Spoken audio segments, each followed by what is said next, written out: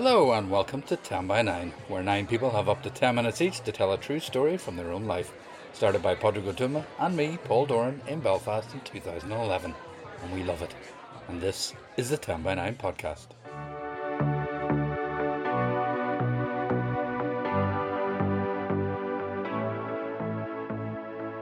Things here are getting back to some sort of normality right now. I hope things are getting better wherever and whenever you're listening to this.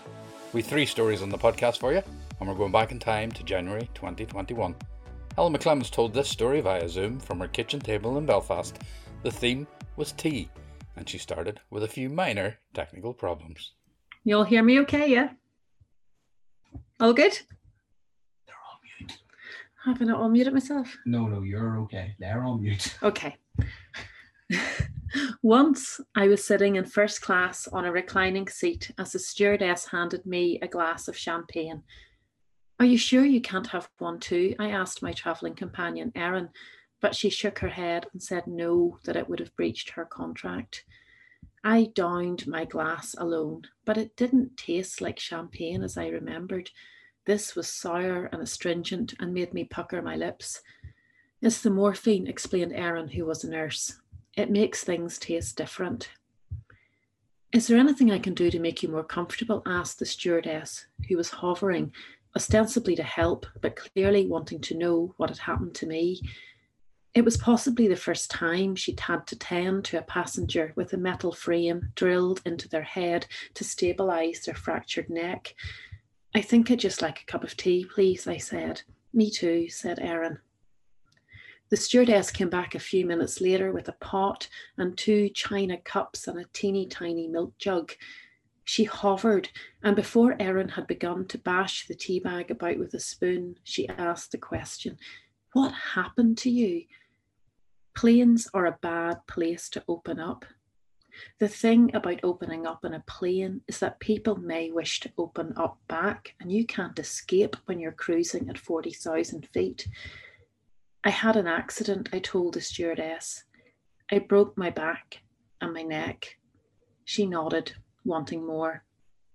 "I should have died," I said, "but I didn't. I think someone was looking after me." "They were," she said, nodding vigorously. Jesus was looking after you. He looked after me too."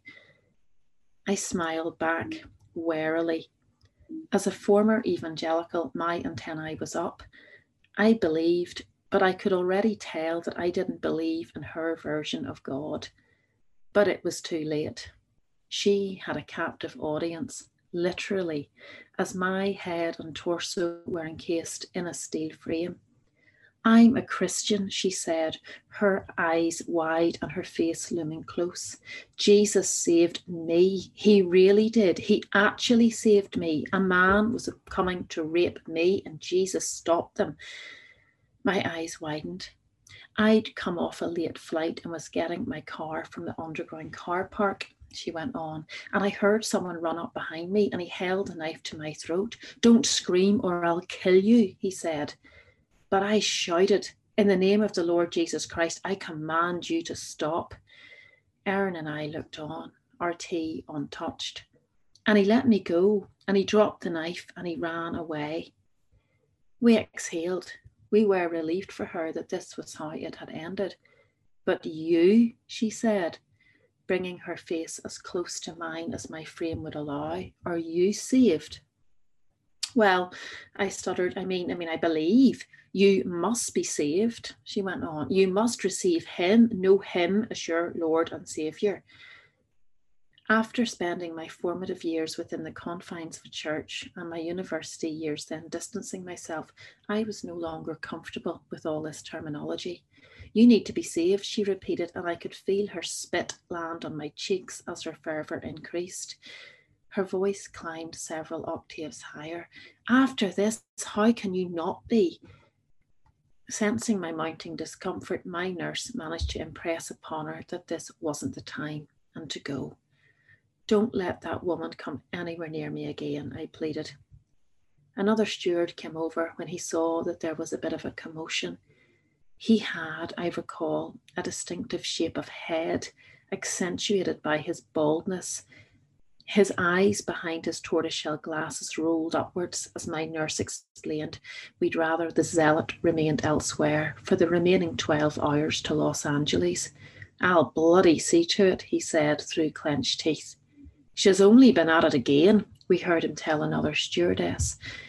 I assume she was directed to economy. Doubtless there were other souls there in need of saving too. This was not the first brush with Christianity since the morning. Earlier, I had been taken by helicopter from the hospital in Dunedin to a tiny airstrip where a little plane sat waiting to zoom me up to Auckland to get a flight to LA and then on to Heathrow. The plane was run by Christian Airways, but happily there was no proselytizing, only a packed lunch made by the pilot's wife with a large flask of tea and a slab of fruitcake. She had pressed the lunch and the flask into my hands while covering my knees with a tartan blanket. I was sipping the tea as the plane began to make odd, creaky noises and veered suddenly to the left. The nurse beside me reached for my hand. There were only the two of us on board, save the pilot. Erin was trying, but her features couldn't quite arrange themselves into a smile. It'll be okay, I said. But then again, it may not. Life's a bit shit like that. I wasn't usually so stoical. I shook so much on the Air France flight from Paris to Reunion Island in 1999 that the muscles in my thighs pulsed and flickered for a week. This time, though, I had nothing left to fear. I was beyond fear and sadness, because I had tumbled down a mountainside a fortnight before and shattered my lower vertebrae, my pelvis, and the C7 in my neck. It was odd that I wasn't paralysed, odder still that I remained able to speak and eat, and albeit with immense difficulty to walk. Still, I didn't feel very lucky. My boyfriend, who had fallen with me down the same mountain, had died at the scene. For the brief period of our romance, which at 1 year and 8 months was still in its infancy, I had feared losing him. He was my first thought when I woke up and the last as I fell asleep. This was love in all its terrible beauty, and now it was gone. The plane made stuttering, juddery noises, and the pilot's voice came over the tannoy. "The engine's not too happy at the moment," he said, epitomising the understatement I'd come to recognise in most New Zealanders. "So I'm just wheeling around here and we'll get her tip-top again." He perfected a remarkably smooth landing for a small, sick plane. We taxied to a halt and out he hopped in a sprightly manner for a man who looked at least 70. 2 mechanics appeared and tinkered a bit, deemed us ready to go again, and waved us off jauntily to continue our journey to the airport in Auckland. In a way, this journey home would be an indication to what my longer journey into grief and recovery and starting again would be like. There would be many difficult situations in the future and many challenging encounters to overcome. But luckily, like my pilot and those 2 mechanics who appeared, I had many people around me to get me airborne once more, and often it was over a restorative cup of tea. Thanks so much, Helen. That was brilliant, and what a bitch of a flight attendant. Thanks too to husband Stevie for sorting out your issues at the beginning. And if you want to hear Helen's original story about her accident, you can hear it on podcast 31.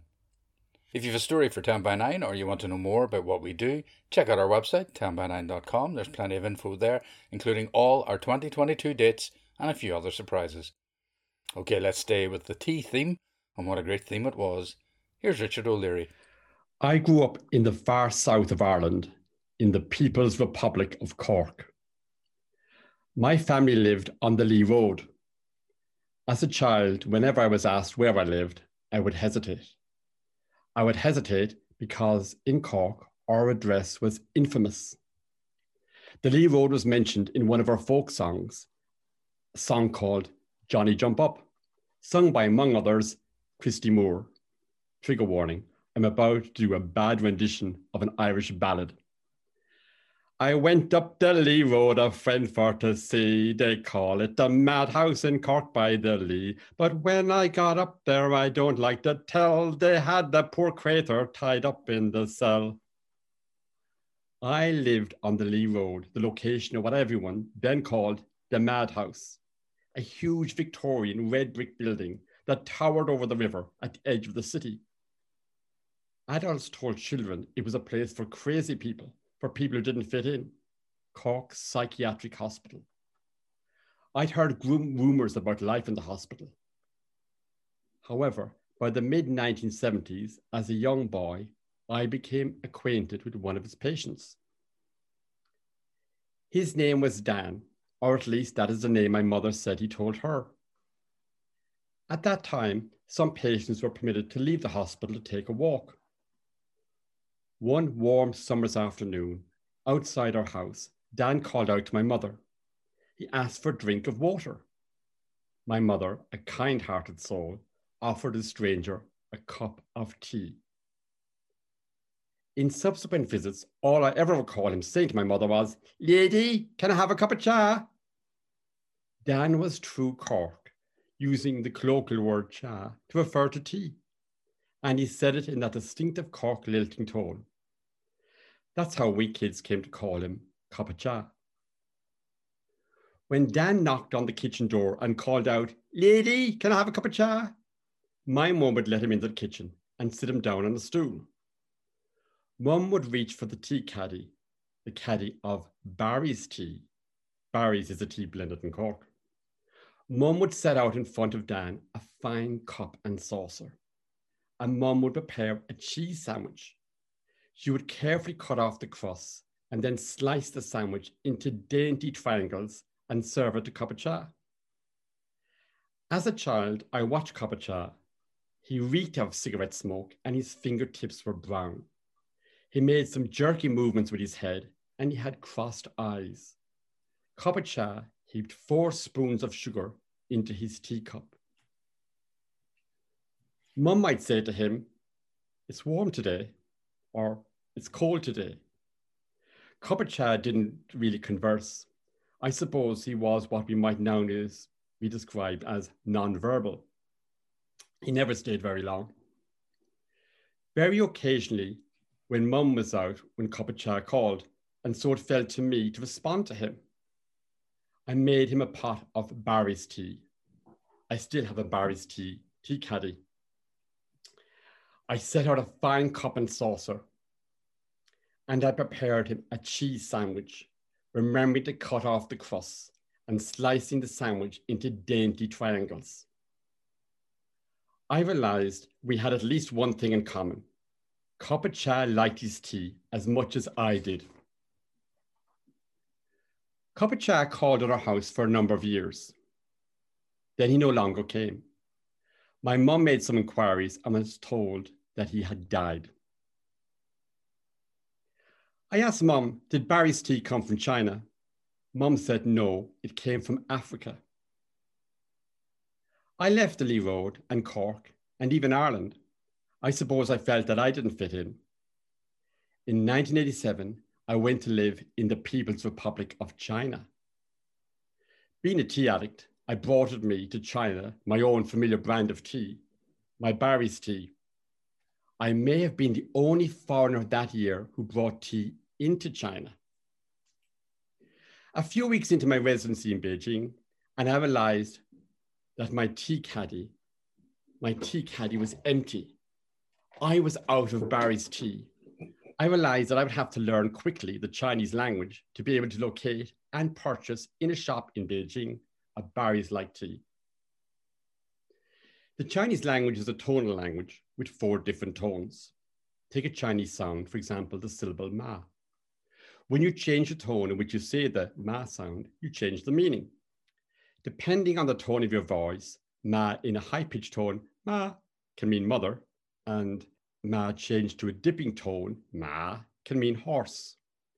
We all need to be able to distinguish our mothers from a horse. My Chinese teacher, Teacher Chen, tried to teach me the 4 tones. I struggled with the second tone, a sort of rising singing tone. I told you I can't sing. To help me, Teacher Chen pointed down to his mug of tea, and at the same time he raised his arm in a rising manner and said the word cha in a rising tone, not to be confused with cha in the high-pitched tone, which means fork.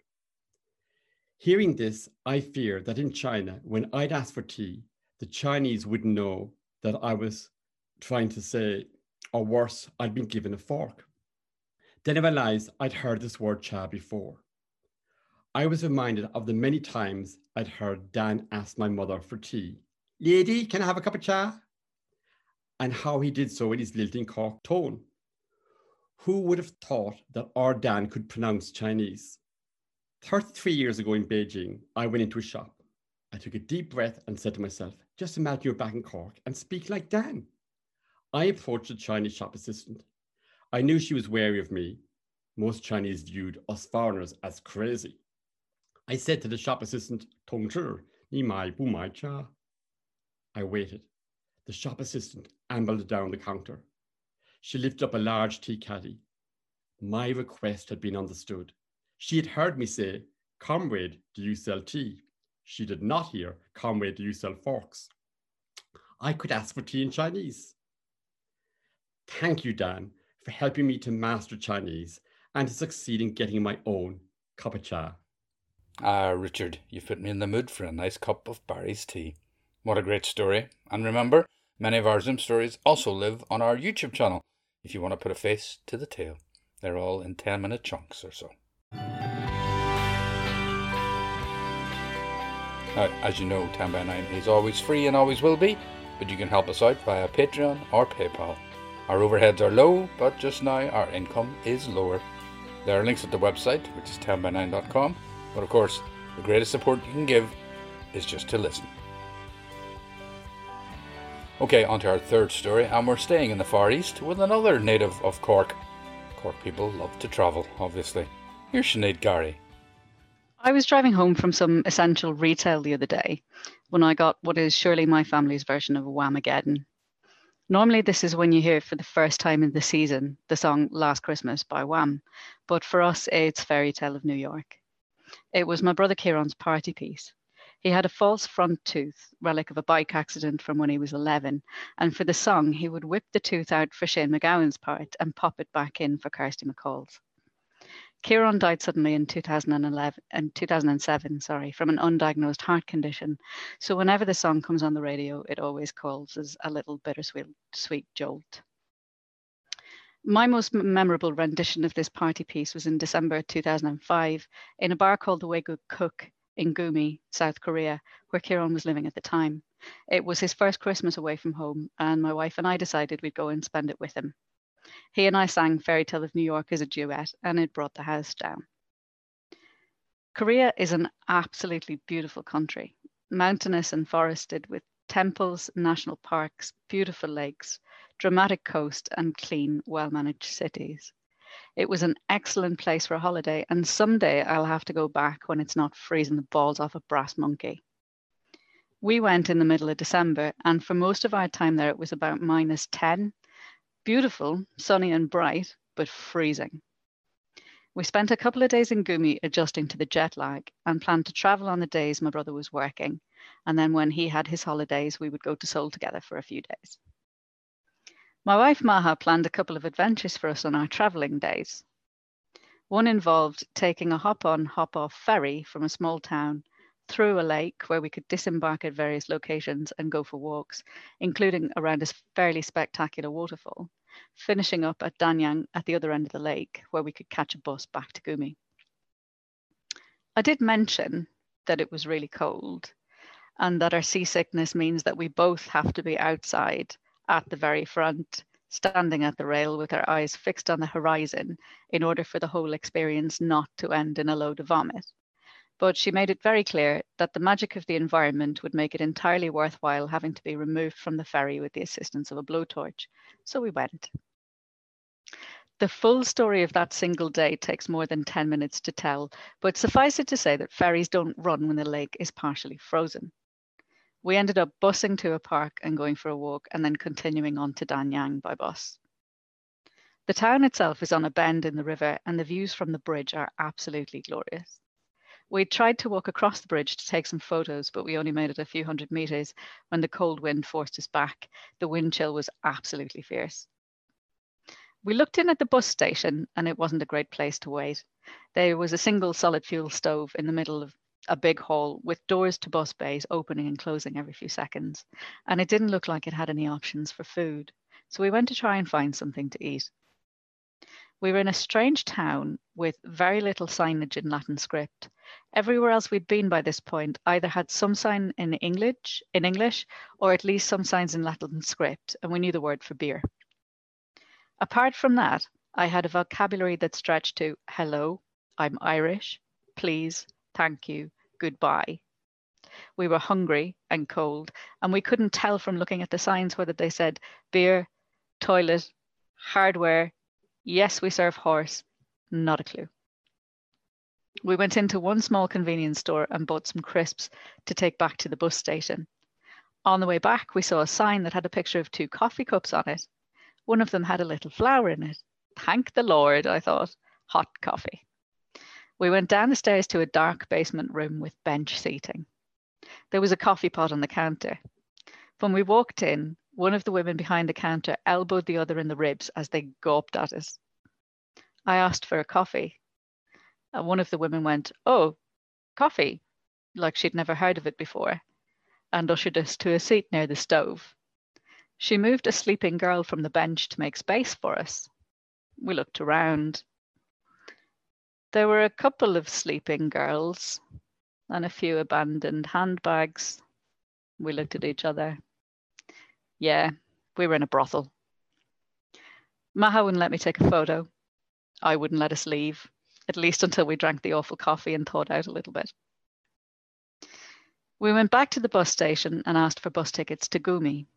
The girl handed them to us and told us, for Gumi, change at Gyeongju. I said thanks and went to have a look at the map. Gyeongju, or Gyeongju, or Gyeongju. This could be 3 towns.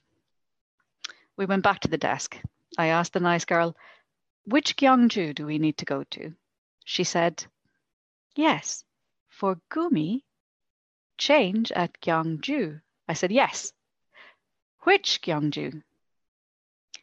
Yes, she said, for Gumi, change at Gyeongju. I said, can you show me Gyeongju? She said, I will call my friend. She speaks English. I was very grateful. A minute later, she put her friend on the phone. I said, do you speak English? Yes, she said. My friend says, for Gumi, you have to change at Gyeongju. Thanks, I said. Which Gyeongju is that? Yes, she said. For Gumi, change at Gyeongju. We gave up. Freezing, hungry, and with no idea how we were going to get home, we went back to the solid fuel heater and opened our crisps. To my utter disgust, they were sweet. We must have looked completely dejected because a little man came up to us and started chatting away.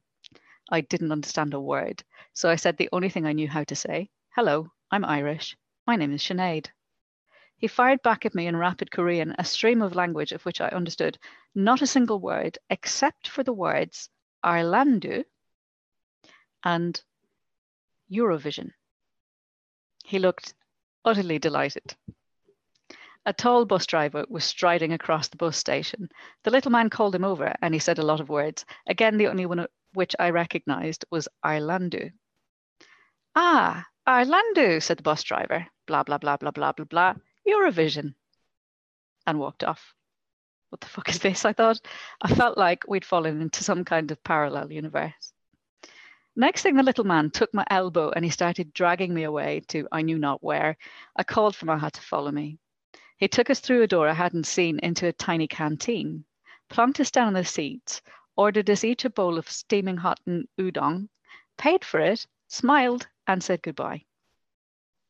We very gratefully ate the udon, but at the end we were no closer to figuring out where we were going. We went outside and looked at the buses to see if we could see any destinations that we could match up to on the map. We asked a couple of people, Gumi? Nobody seemed to know which bus we should be looking at until a tall man leaned out the driver's window of one of the buses. It was our Eurovision-loving friend, the tall bus driver. He said, Gumi? That bus. Change at Gyeongju.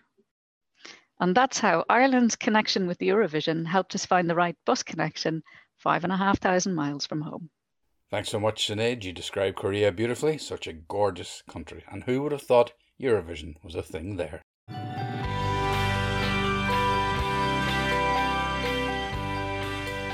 And that is it for this podcast. We love hearing from you, so keep in touch with us on social media, email, which is story@10by9.com, or via the website, which is 10by9.com. Keep an eye out for upcoming events and themes, and tell as many people as you can about the podcast. It is the best way to get noticed. I'm Paul Dorn, and I'll be back with another podcast soon. For now, though, bye-bye.